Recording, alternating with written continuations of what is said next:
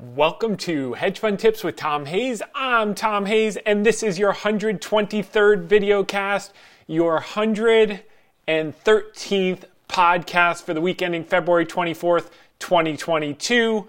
What a week, what a day today was. I mean, unbelievable. I wake up at, 5:36 or so to put the final touches on the article every week.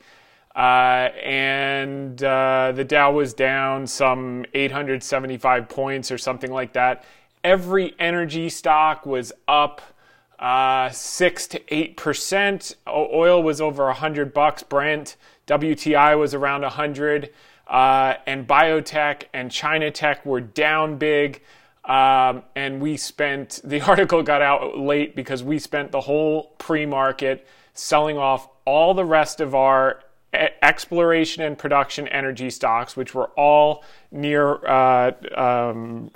2-year highs, up 6% plus in the morning. So we got rid of all the exploration and production. We kept some natural gas because we think that's going to be an incredible secular play, and some servicers because the rig count is increasing, more supply is going to come online. So the people that service the rigs and deal with drilling are going to benefit. The ones that rely on price, exploration, and production are going to feel the brunt. And you saw in such a strong tape, what turned out to be a strong tape by the end of the day. Exxon was down. Banks and financials were the worst two performing sectors of the day. Tech and biotech were the best two performing sectors of the day.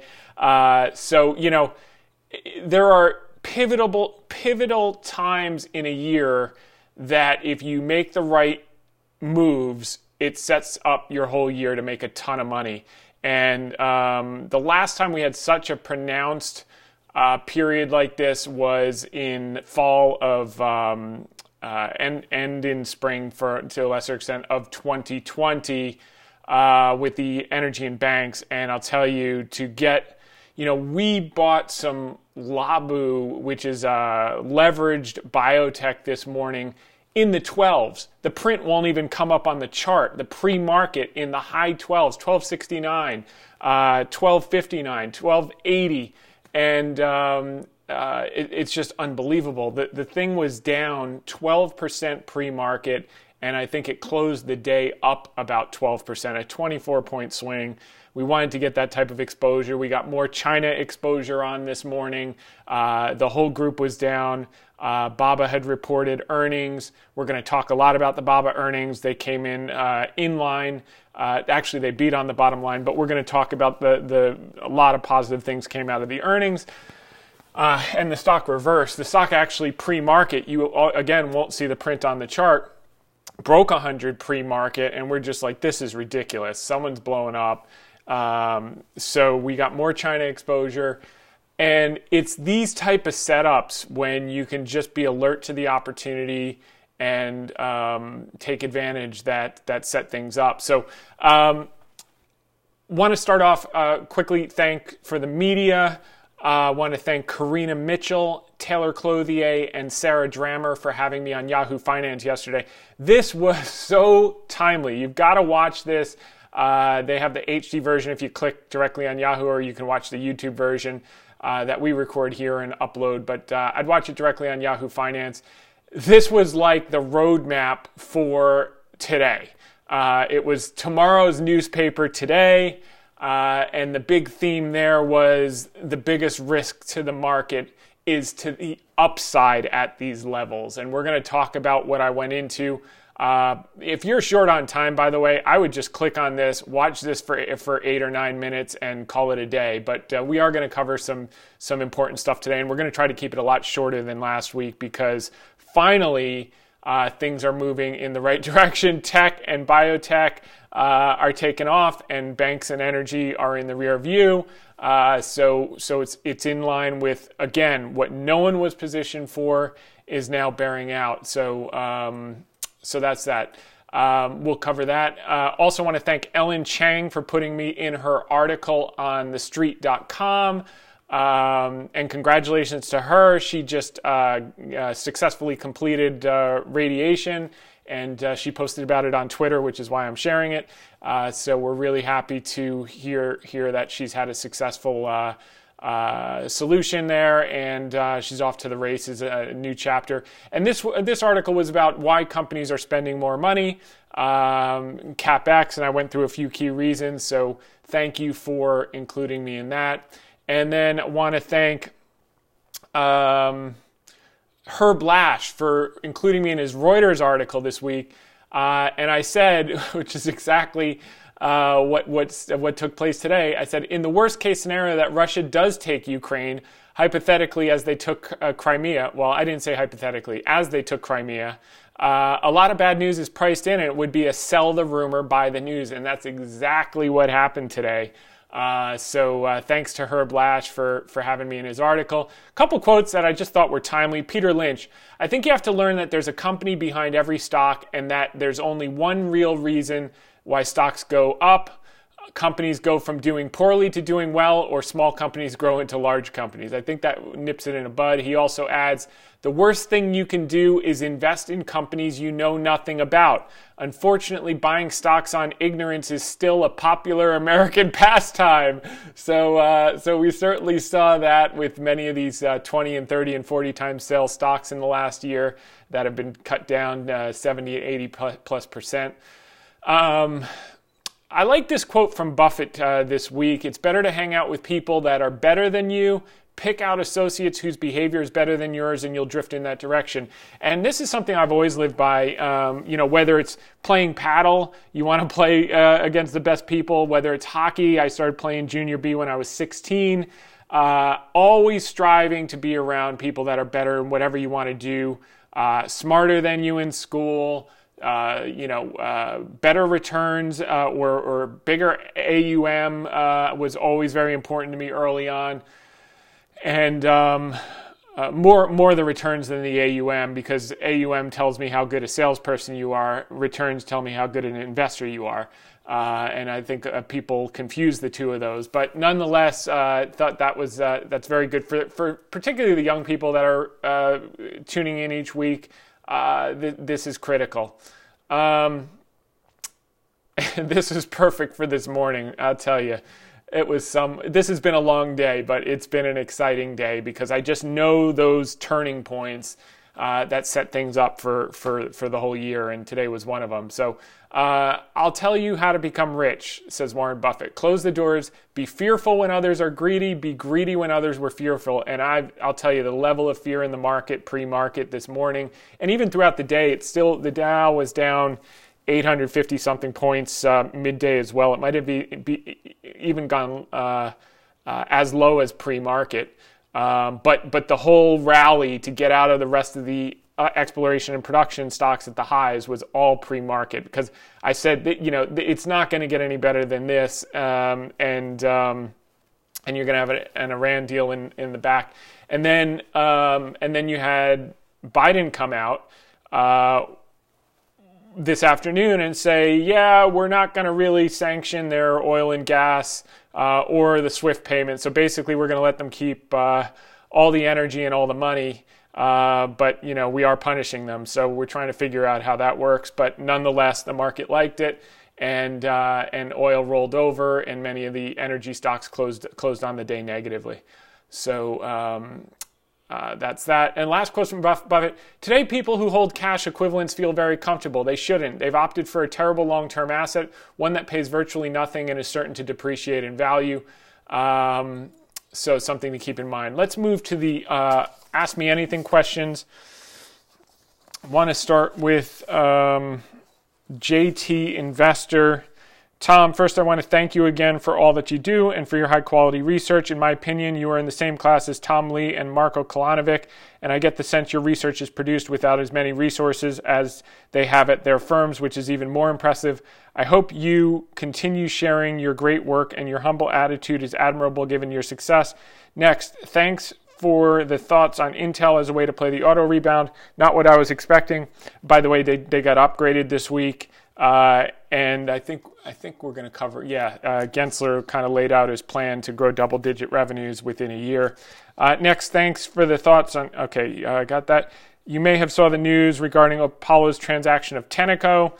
Yeah, I had a legacy tiny position in my PA from, it must have been spring of 2020 in the middle of coronavirus, maybe April or May, somewhere in there.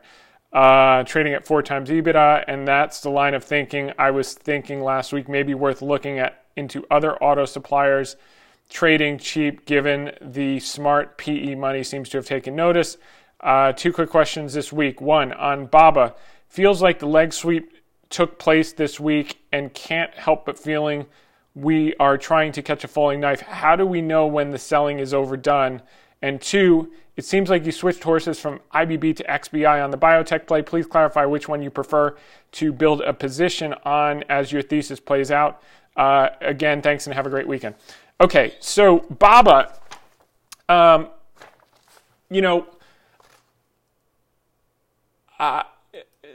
BABA really did something. I was talking to Carter today, and I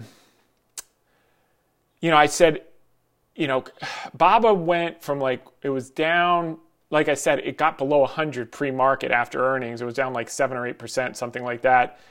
I said to him, I think it was trading at 103 midday. I said, if this thing closes positive or close to positive by the end of the day, which is low probability, and it really looked that way because all the Chinese stocks were down, even the casinos were down 6 or 7%.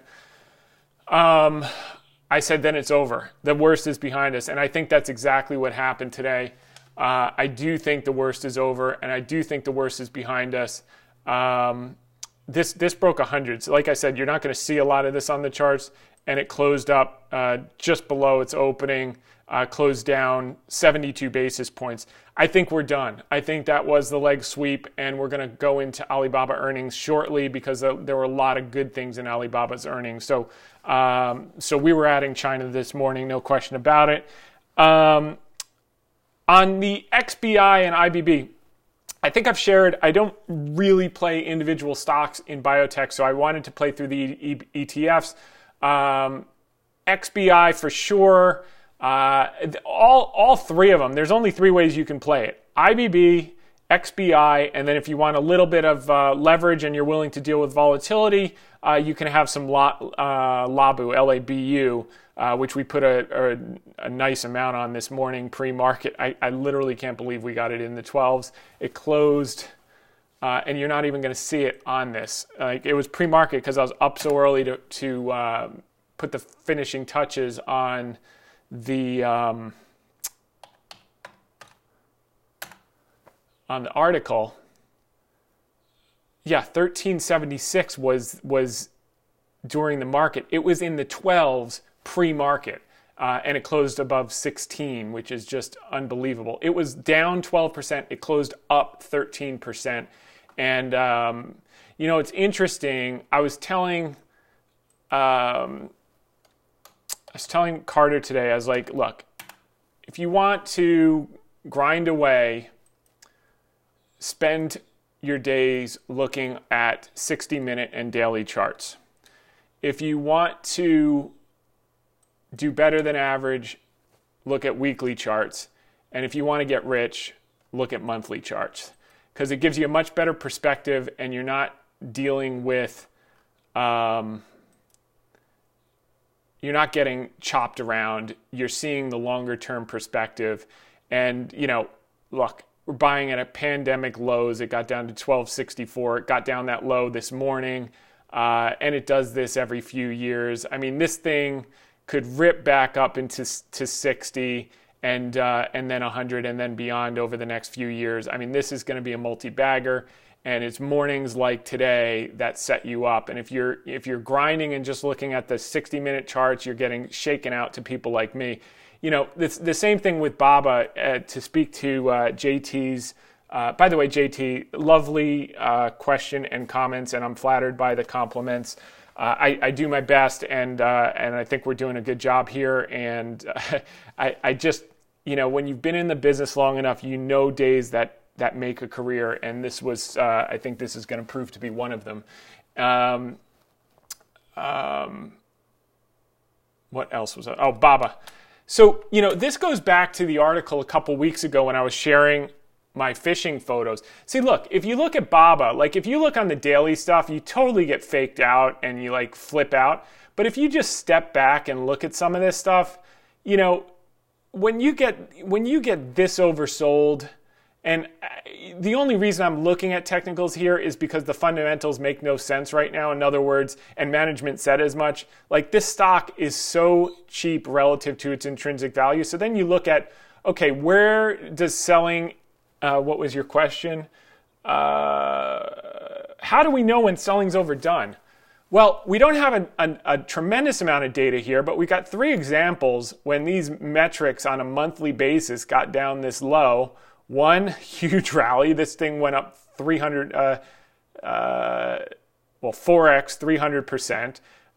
Once here in 2018, the last crackdown, it went from 130 to 319. So about, not quite 3x, 200, almost 200%. And here we are a third time down at these levels. And I think we're going to get a similar result. I think we're going to rip right back up to 200 and then back to intrinsic value of 300. And if you wait 3 or 5 years, it'll be worth even more than that in our view. Zooming out like this kind of just gives you perspective. When you've done the homework, you understand what you own. 60-minute and daily charts, you'll just grind up your money. And the other thing you got to keep in mind, like the fish thing underwater, they're not going to give you these type of gains for free. They did the same thing here where you thought you'd bottomed, then you had one of these candles, months, these are monthly candles, then you had another crappy month. This is probably, if I had been doing a podcast right here, I guarantee you I would have got the exact same question I got here. Feels like we're trying to catch a falling knife, because you thought you were out of the woods here, then you really weren't. Then you got your butt handed to you, and then all of a sudden, see you later. And then here they check back, and then off to the races for 200%. And I think it's the same thing here. We thought we had it. Then, we got hope. Everyone got back in. They poo-pooed on us. And I think we're going to be back off to the races. And it's just like catching that shark, and just like my girls. By the way, one of those barracudas, the pictures I showed you a couple weeks ago, my 7-year-old, they each reeled in their own fish, and that was a big fish. So anyway, I just want to put that out there because I'm, as much as I was excited about my shark, those barracudas were basically taller than they were, and they got the job done. So keep that in mind when you've got amazing stocks like this and you sit back and you've done your work. They're not giving it to you for free. I guarantee you. It's the same exact thing here. Look during the pandemic, it went all the way down here. Then it snuck below this candle, the closing low from the month before, and then it just ripped back up. And I think we could see a similar situation. It just puts in perspective your higher probability of buying down here than buying up here when all the other people are buying the breakout and getting their faces ripped off. Buying the euphoria and getting their faces ripped off. So I'm all for catching falling knives when I've done the work. I don't really this short-term volatility and this type of stuff. I not only do I not mind, I live for it. I love it. I know that's where all the money is made. That's my knitting. So that's that. Great questions, JT, and thank you for the kind words. Okay, next one, Sam Moore. Hi there. Over the summer, I'm going to be doing some work experience at a local hedge fund company, Atlas Partners. I think this is in Jersey Islands in the UK. They specialize in automated trading of futures from what I know. I'd really appreciate it if you could advise me on how to prepare for this opportunity, mainly in regards to books and articles to read, to familiarize myself with the environment, along with any other suggestions. I appreciate your time and thought taken considering this and look forward to your response. All the best, Sam. Sam, that's not my knitting. So for my knitting, I always talk about the Buffett letters, the Intelligent Investor by Ben Graham, and Value Line. But for that, I would read the original Market Wizards book by Jack Schwager and as many of the follow-on books by Jack Schwager as possible, interviewing traders. This is more of short-term. But in the first one, they did a lot of the CTAs, which is, I think, what you're going to be doing there, as well as the Jim Simmons book, about Renaissance. I forget the title. I can't see it from here on my bookshelf. It's a yellow book. Just Google Jim Simmons Renaissance book. That's a good one to read about short-term trading. Sam Moore. Samuel Moore, hi there. I'm not sure where to submit Ask Me Anything questions. However, what are your thoughts on uranium and investing in the sector? Has this ship already sailed, or is it just beginning? That's not my knitting. I mean, I pulled up the uranium chart. When people talk about uranium, they get excited about this company called CCJ. And this happens like literally every few years, and invariably it always ends in a world of pain. It's kind of like buying gold miners. So yeah, I mean, CCJ is up 5x. I'm going to say that's going to go in my too hard box. But my inclination would be to pass. I think, and I said that in the Yahoo interview. I think we've hit peak commodity euphoria for the short term. I'd strongly urge you to listen to this interview. It was like tomorrow's newspaper today, and it goes through a lot of things about sentiment, mindset, and zigging when others are zagging, outs in poker. I mean, there's a lot of good stuff. Karina did an incredible job, so definitely check into that. For me, it's too hard box on uranium, but generally pass. For me, it's like gold miners. I mean, gold could go to 5,000. I wouldn't be interested in gold miners. It just never seems to work out. Miners have an uncanny way of consistently losing money, even when the commodity doubles. Ben, first name only. Hi, Tom. Could lower drug price legislation pass? Latest thoughts on IBB, please. Thank you, Ben. Well, I covered biotech, XBI, Labu, IBB, and then drug price legislation. So they can't seem to get anything done. And now with all of the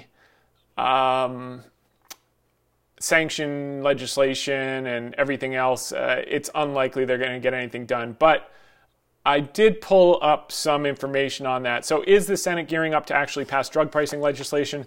A bill from Senator Warnock from Georgia that would cap insulin copays at $35 a month appears to be on the fast track for becoming law. Chuck Schumer proclaimed on the Senate floor that the bill would be a priority for Democrats in the weeks ahead, a rare shout out for a bill that has not even been cleared out of committee. It's no surprise Democrats are prioritizing the bill. It could provide some immediate relief to patients struggling with high drug costs ahead of a contentious midterm election. Drugs, I mean, they're talking about insulin here specifically. So, okay, the feds, frankly, are also woefully behind the states at this issue. At least 18 states have already passed similar legislation. Not everyone's convinced it's a good idea to pass the bill now, as Democrats' larger drug pricing package is stalled. Drug pricing advocates raised both strategic and policy concerns with passing Warnock's bill in conversations with Stat last week. We think it's a mistake if Senator Schumer makes this a priority. David Mitchell, Patients for Affordable Drugs. We feel strongly that the Senate should remain focused on passing the larger drug pricing package, and we don't want to take our eye off the ball and do something that's far less when something much better is in fact within reach. Blah, blah, blah. Debate underscores Democrats' efforts to demonstrate they haven't given up on lowering drug prices, even on seeming no-brainers like lowering insulin. So what this says, actions speak louder than words. They have given up on lowering drug prices before the election. They're not going to get it done, and they don't want another failure. So if they can get this little insulin thing done, they can walk away with a win and say they brought things down. So I think at most something like that happens. The other bill that is in the works deals with the pharmacy benefit managers, like the middlemen. So it's going to squeeze the middlemen, not necessarily the drug companies. So I think we're in the clear there for some time, Ben, but it's certainly a good question, and it looks like nothing's imminent, as most of that was embedded in the Build Back Better, and the Build Back Better is now on the Build Back burner. Ba-dum-bum. Okay, Prasad M. Hi, Tom. Absolutely love your weekly SM commentary and podcasts. Don't know what that means. SM. Stock market. Okay. I have learned so much from you over the past year and made some money. Thanks for your generosity in sharing those with us. You're welcome. Thank you for the kind words. My question, I am a small to medium cap tech-centric investor, and I've been riding the recent crush and repositioning, concentrating ahead of what I expect to be a nice back half of the year for quote unquote good tech. Do you ever invest in small to medium cap tech? If so, who do you like? If not, general thoughts on why? Thanks much. I do, but I don't generally talk about them on TV or on the podcast videocast because I don't want to be pitching a tiny name if I can help it where the stock could actually move. I could talk about Alibaba 24 hours a day, 7 days a week. No matter what I say, it's not going to move the price of the stock. So I tend to talk about large cap, stable companies mostly. But yeah, in small size, I'll do some small and mid cap companies from time to time. I think the name of the game there is what I said to Karina yesterday and what I said in the article today, which is, make sure price is what you pay and value is what you get. Make sure you are doing the tech that is now trading at a reasonable multiple. And by the way, we added to our Facebook. If you recall in past weeks, we said the 180 to 220 range. It got down to 192 or 193 pre-market. We bought a bunch more at 194. It closed the day up. I think it closed over 200. I think we might get another chance at Alibaba, but if we don't, we got a decent amount this morning. I'm sorry, what was it? Facebook. So Facebook closed up 4%. Wow. So yeah, closed at $207. Oh my gosh, that's exciting. I wish we'd gotten more, but we got a decent amount, so I'm pretty happy with that. That's trading at 15 times forward. There's not a whole lot to think about there, even though the growth rate's slowing down, similar to Alibaba, trading at 12 times. Maybe I think it probably got to 11 or 10 times today. Nothing to think about there. It's just, that's the name of the game. So the key there, to answer your question, Prasad, you want to be at this stage of the market, you want to be in a lower multiple than the market with higher earnings growth. So you got to dig deeper to find that, and you're going to have more volatility but higher returns if you do the work and don't get caught up buying super high price to sales or money losing businesses at this stage. Ben, first, what's the latest regarding drug price legislation? Catalyst for did you add to your biotech positions this week? Yes, a ton. Roy Rogers sent basically just a note about Brazil. There were no questions in it, just kind of his thoughts on things.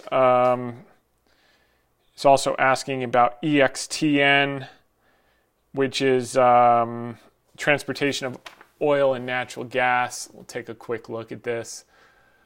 Where is it? Actually, before I do that, because he didn't really ask a question, he just kind of said what he thinks about it. Let's switch over to Mikhail Bobkov sent a thesis on Just Eat Takeaway. This was pretty good, actually. It's basically, they've got Grubhub in the U.S. and they've gotten smashed. So where do we put that other thing here? All right.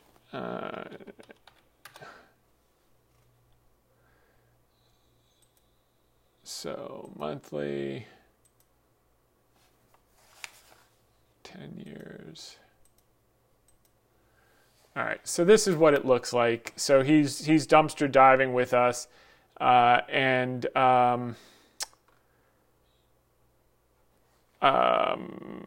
so the basis of this is at-home food delivery. So where is sentiment right now? It's in the same boat as Peloton and all the other things that benefited from people being locked up in their house, namely food delivery. So sentiment, you're going to have a huge headwind of sentiment for the near term. Just looking at the numbers briefly, and he goes into a sum of the parts, the European business, the U.S. business, etc.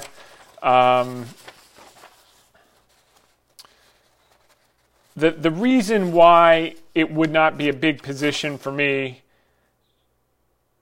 despite the fact that I like buying things that are out of favor, I might take a small flyer like StoneCo because Buffett owns StoneCo, and I kind of like emerging markets.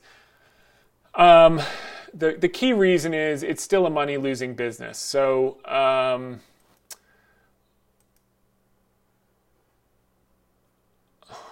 where is this? Here it is. Okay. So if you look here, the revenues have grown. They've done some acquisitions. If you look at revenue per share, it's growing. This looks like an accretive acquisition. But again, they're not making any money at present. Their free cash flow, they've only had positive free cash flow 1 year out of the last 7. Negative return on equity, negative return on investment capital. So they're giving me the manana story.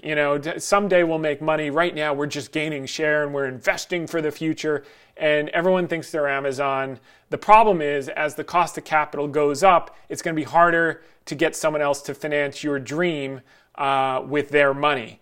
When money's free and they don't have to pay anything for the money that they give you, then they've got a free option. But once capital has a cost, and I'm not saying rates are going to go through the roof, I'm just saying that money's going from free to having a cost, less is going to be available. So, if someone put a gun to me and said, I think his thesis is decent. I like the work. Maybe you put 25% of a small position on here. Let the sentiment go against you, and maybe you wind up with a basis over time about $4, $5, $6, and that's when you can start to lean into it, see if they're getting closer or further away from profitability, and then make it a full position in time. But yeah, this might be an interesting area to start. I think Mikhail did a good job of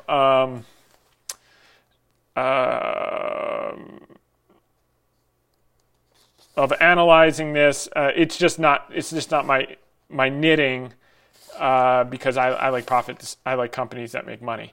So I know this will someday, and they might have a bigger moat in Europe. So yeah, we're going to look into this more. Carter found some good research on this name. I'll forward to you so it can help you. Generally, we're open-minded to this idea, but we're not in love with it, and I've shared the reasons why. So thank you for sharing that. And then finally, I'll just take a quick look at this EXTN that Roy Rogers sent over. I think EXTN is midstream. And like I said, I think the servicers will do okay from here, and probably the midstream will do okay, but the E&P are going to get, I think, a short-term shellacking on the Iran deal and on this sell the news type of situation. And then we may reload for the longer term sometime this year. We'll see how it plays out. But EXTN, let's just take a look here. So their revenues have cut in half in the last few years. They're losing money. And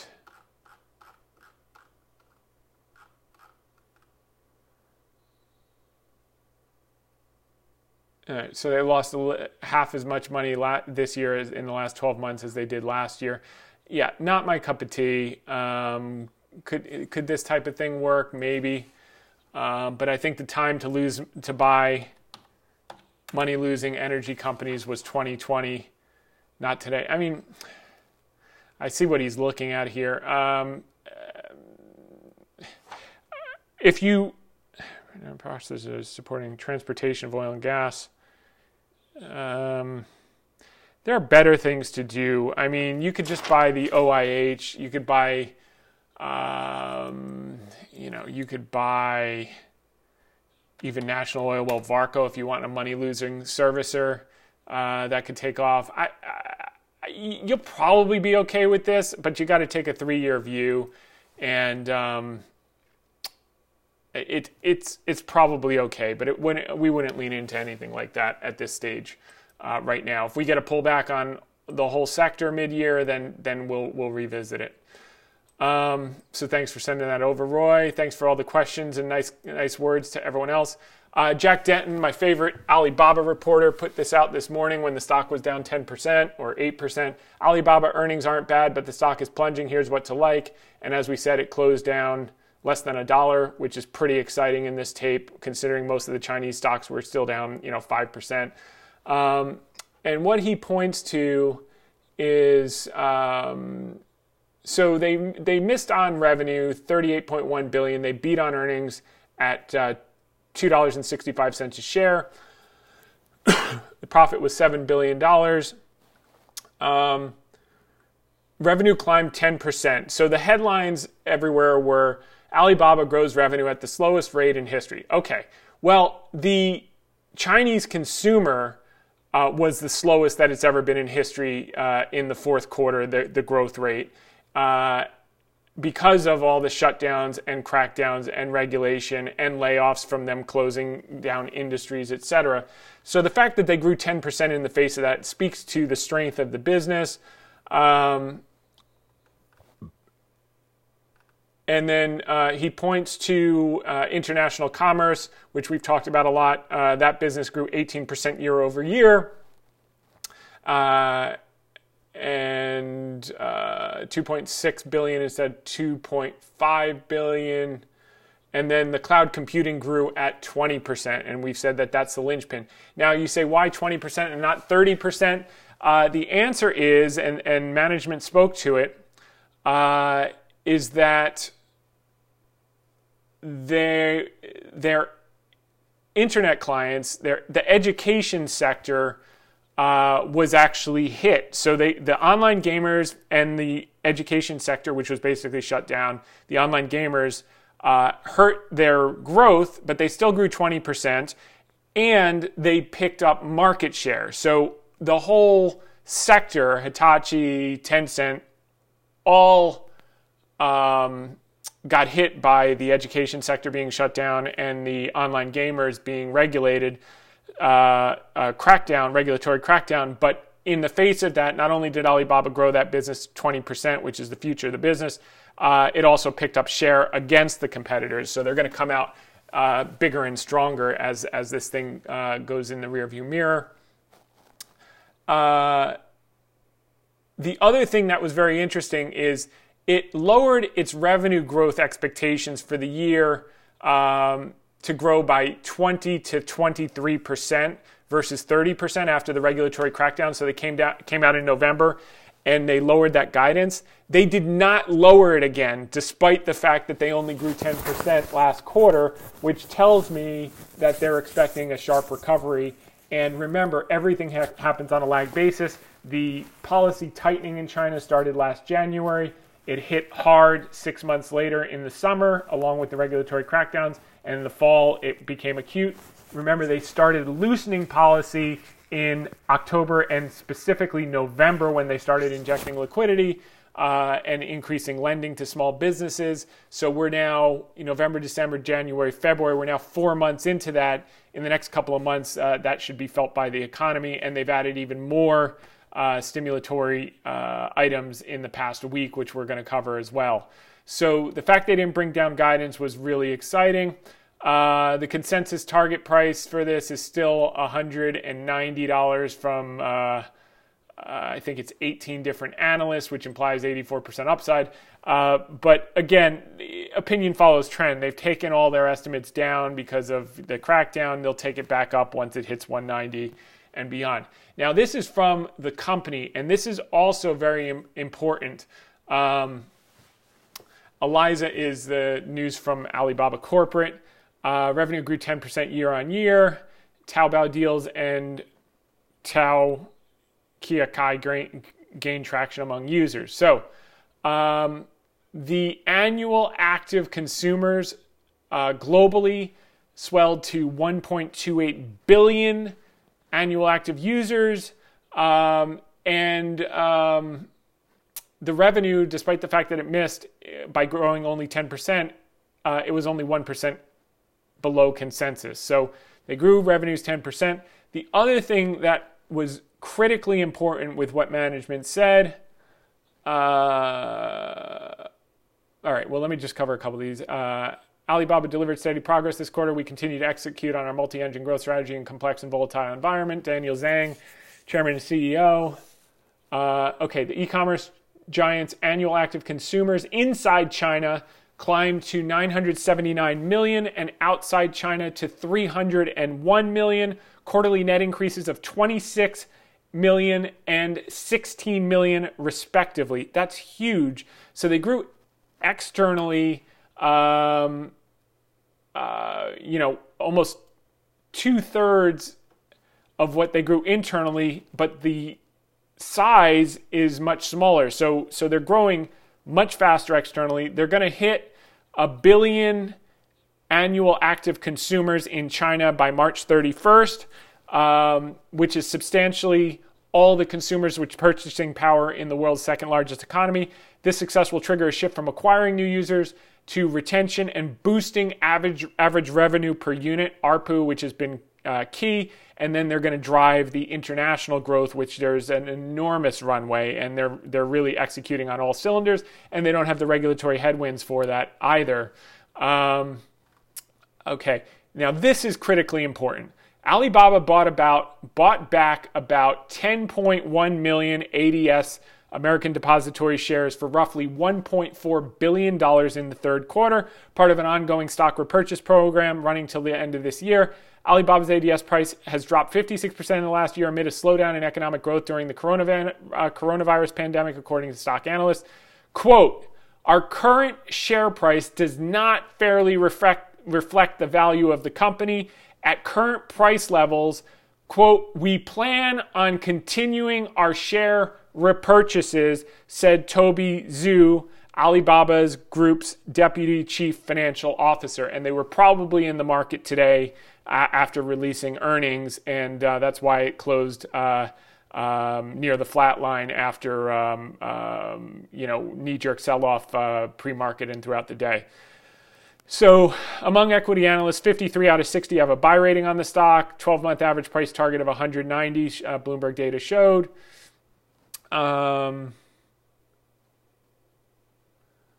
Okay.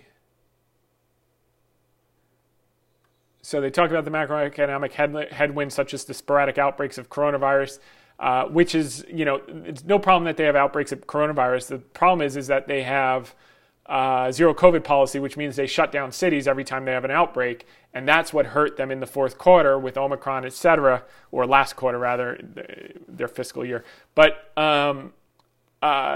remember, China approved the Pfizer pill, which tells us that they're going to change that policy from shutting down cities to living with it and giving people the pill once the pills become readily available, which my guess is going to be sooner than expected because our cases have absolutely plummeted. So the demand for the pill in the U.S. for Pfizer is going to be de minimis in the near term, and China's demand will be material, and they'll get it over there. So that is a good thing.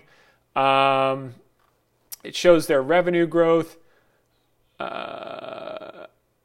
And it just continues to grow, even though it only grew at 10%. It's still, December over December. Okay. Now, this is right from their press release. Alibaba's forecast in November that its fiscal year 2022 revenue would grow 20 to 23% year over year, demonstrating confidence in its long-term growth plans and China's economic potential. So they're keeping that in place. They did not change that. They did not revise that down despite the 10% revenue growth. So that means, again, that they're expecting a big bounce back, as are we. And China commerce business added 20 million people due to Taobao deals. Online physical goods gross merchandise value for Taobao and Tmall recorded single-digit year-over-year. Record global shopping festival. Revenue at the Alibaba's cloud business, the most important growth driver for the future, grew 20% year-over-year, reflecting robust demand from financial and telecom customers, partially offset by the sustained impact from loss of a major client and slowing capital expenditure from internet customers, and all the education businesses that have shut down has been a key thing. Alibaba's cloud revenue is becoming more diversified, with revenue contribution from non-internet industries, meaning the ones that weren't cracked down, accounting for 52% of revenue for the quarter. And as demonstrated by our new segment disclosure, remember they broke it down to individual heads in recent months, where Taobao deals and Tao Kai Kai are active, resulted in a dip in... here it is. As demonstrated by our new segmental disclosure, our continued investments in growth initiatives have seen tangible results, said Chief Financial Officer Maggie Wu. Alibaba committed to greater transparency into key segments, performance, multiple engines of growth. China commerce grew 7%. Cainiao 15%, international commerce grew 18%, and the cloud grew 20% in Q3 despite all those headwinds. And then some stuff about ESG. So really a Trojan effort and a Trojan results, beating on the bottom line in the face of the worst of all possible worlds: monster shutdowns, monster COVID, a lot of industrial shutdown ahead of the Olympics due to pollution, and then the lagged effect of the monetary and fiscal tightening earlier in the year, which inflected in the middle of that quarter and should start to be felt in this quarter and next quarter in a material way. So I think that reversal today was the final flush, and I think that from here a lot of the bad news is out, and we can start to push higher. And now that, you know, it's the funds like we've discussed in the past, that fund that had $5 billion in UK, the two Goldman guys, they put $4 billion in Alibaba, close to 200. You never put 80% of your portfolio in any one name, you know, ever. And so it's funds like that probably just got flushed out. They're going to be right about their idea, but they're not going to be in business to benefit a year and 2 years out, because they probably got fully redeemed, which is why, Munger was able to buy on margin in December at these levels, and maybe even bought a little bit more this week, and we were as well. So I feel a lot better now that all the news is out and we can move onward and upward. So that was good news. Iran moves more oil onto ships in preparation for a nuclear deal. About 30 million barrels added to tankers since early December. Diplomats are working on an accord that would ease sanctions. U.S. nears return to Iran deal agreement could be completed as early as the next couple of days, officials say, but some differences remain. This was before the Ukrainian attack, so figure a couple more days after that. They got their hands full. Intel got an upgrade. Gelsinger expects Intel to be able to reach and sustain double-digit annual revenue increases and gain market share. It's not priced in at these levels, so we think that's going to be an opportunity.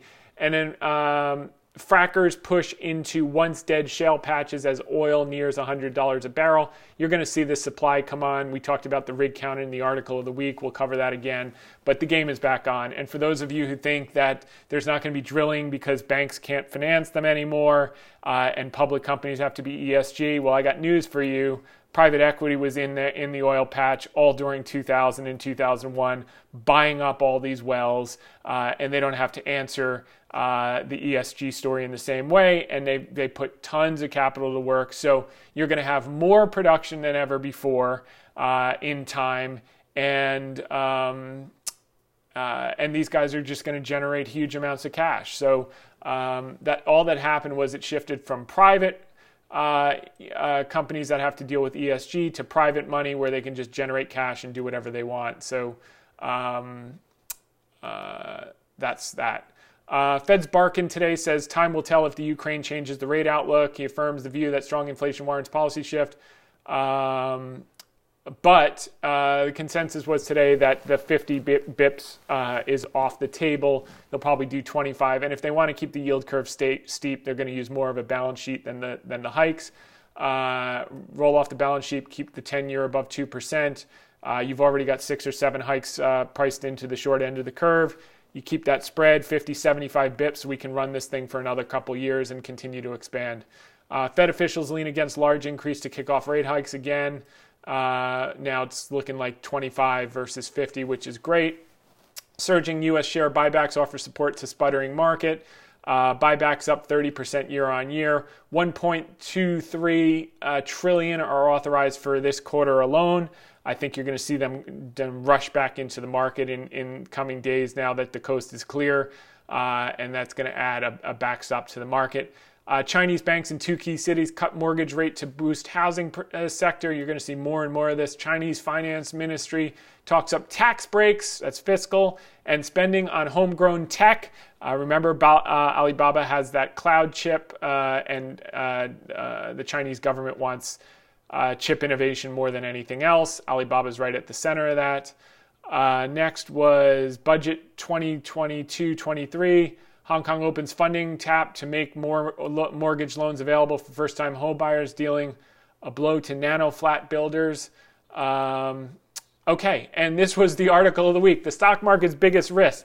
I write these on Wednesday night. The reason I publish on Thursday morning is because the AAII sentiment survey results aren't published until Thursday morning, and then I put it out usually around 7 a.m. Eastern. So the futures were down 75 points when I woke up. All the energy stocks were up 6%. All the biotech and China tech and tech were all down like 10% plus.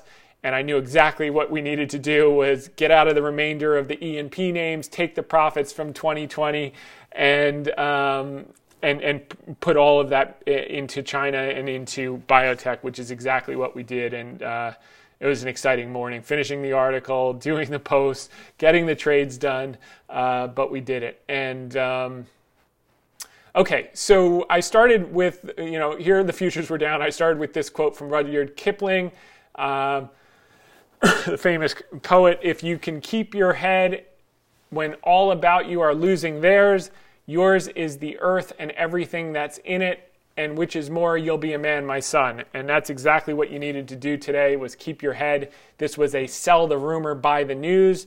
The attack was actually the catalyst, and this has been known for a month and a half, the risks, and people were selling the rumor, and today they bought the news. Okay, so what you read below will probably not make sense until we look back on it a month or so from now, but here it goes. Maybe it's going to be sooner now. Remember, I was writing this as the market was down huge in the morning, but the theme is the same. The vast majority of this article was written on Wednesday evening. Since that time, Russia has reportedly invaded and struck non-separatist regions of Ukraine. Remember, they were in Donbass yesterday, separatist regions. As of this addendum on Thursday morning, NATO and the U.S. have done nothing to deter Russia beyond a few modest sanctions. For context, the last instance of Russia aggression was when President Biden was then vice president under President Obama. While not a perfect comparison, it can give us some insight as to how things could play out. History doesn't repeat, but it does have a tendency to rhyme. According to Wikipedia's account, in February and March of 2014, Russia invaded and subsequently annexed the Crimean Peninsula from Ukraine. This event took place in the aftermath of the Revolution of Dignity and is part of the wider Russo-Ukrainian conflict. On the 22nd and 23rd of February 2014, Russian President Vladimir Putin convened an all-night meeting with security service chiefs to discuss the extrication of the deposed Ukrainian president Viktor Yanukovych. At the end of the meeting, Putin remarked that we must start working on returning Crimea to Russia. On the 23rd of February, pro-Russian demonstrations were held in the Crimean city of Sevastopol. On 27 February, mass Russian troops without insignia took over the Supreme Council Parliament of Crimea and captured strategic sites across Crimea, which led to the installation of pro-Russia Sergei Aksyonov government in Crimea, the conducting of the Crimean status referendum, and the declaration of Crimea's independence on 16th of March 2014. Russia formally incorporated Crimea as two Russian federal subjects, the Republic of Crimea and the federal city of Sevastopol. on 18th March 2014. Following the annexation, Russia escalated military presence on the peninsula and leveraged nuclear threats to solidify the new status quo on the ground. So, the moral of the story for Ukraine is don't give up your nuclear weapons. Russia and NATO convinced them to do that, and this was the end result. So they're toast. It's just a question of how quickly do they surrender and how quickly is government either goes into exile or is forcibly removed, to put it mildly, and that would be a good case scenario for them. So that's what's taking place. Good case scenario in the sense that they probably would do worse things for him if he doesn't move on his own accord. So look, I mean, the bottom line is we basically told Russia we're not going to do anything if you go in other than sanctions. So they said, okay, well, we have basically zero risk. We have enough reserves. We've got this stuff in the ground that Europe can't live without. So and then we saw today that the sanctions, the harsher sanctions, we're going to exclude any impact on Russia's oil, gas, or participation in SWIFT banking. So they didn't touch their oil, they didn't touch their gas, and they didn't touch their money effectively. So Putin obviously calculated this ahead of time, made his move, and took it. And it is what it is. It's devastating for the people of Ukraine, and in my humble opinion, should have never happened. But it is what it is. So, okay, now here's what's important to the markets. What happened to the S&P 500 and to WTI crude prices during this period, February of March of 2014, almost to the day, by the way. The S&P was down 6% in anticipation of that. And WTI crude was up 15% in anticipation of that move. The Russia-Ukraine risk has been in the markets for some time now. Here's what's happened to the S&P so far. S&P was down 12% in anticipation of the event, and crude was up 47%. You could say it was from January when it really started to be in the market, in which case it would be up about 30%. But now it seems to have peaked, at least the stocks, not the commodity. We'll see what happens. But looking back on all of the geopolitical events since 1940, the data supports our view that the disruption should be relatively short-lived. And here's the data per Ryan Dietrich at LPL Financial. It shows all the incursions since 1940. The max drawdown, in many cases, there was no drawdown. 1 month, 3 months, because they tend to sell off in anticipation of the event. Like the Cuban Missile Crisis, for instance, 1 month later is up 5%, 12 months later is up 27%. 6-day war, same type of scenario, et cetera, et cetera. So you can go through these and see that it's usually sell the rumor, buy the news. As such, we'll use any further strength in oil to harvest profits in energy stocks, which we did simultaneously in the morning as we were writing this. Predominantly in exploration and production names, oil servicers should benefit from a consistent rig count increase in coming months as more supply comes onto the market. We will redeploy that capital into pockets of biotech and Chinese/US tech that are reasonably valued. We did just that this morning, and including Facebook. But selling off indiscriminate. We will redeploy that capital into pockets of biotech and Chinese/US tech that are reasonably valued, but selling off indiscriminately due to general fear in the market. For example, do you think Russia's invasion of the Ukraine will impact how many drug prescriptions are written in the next few months? How about number of doctor visits, screenings, tests, or whether people take their medicine each morning? Will it impact how many people log on to Facebook to see pictures of their friends and family? We don't. It may temporarily impact the price of the stocks incrementally more than it already has, but the underlying business fundamentals will be unimpaired. Wall Street is the only place on earth that when they throw a clearance sale, no one shows up. So for those of you on the podcast, you're going to get cut off in the next 30 seconds. Just go to hedgefundtips.com, scroll down to the video cast, you just go to minute 60. You will pick up word for word exactly where you left off, and you can listen to the last few minutes. Also, go to hedgefundtips.com, click on terms. This is opinion, not advice. So now on to our original article from Wednesday evening.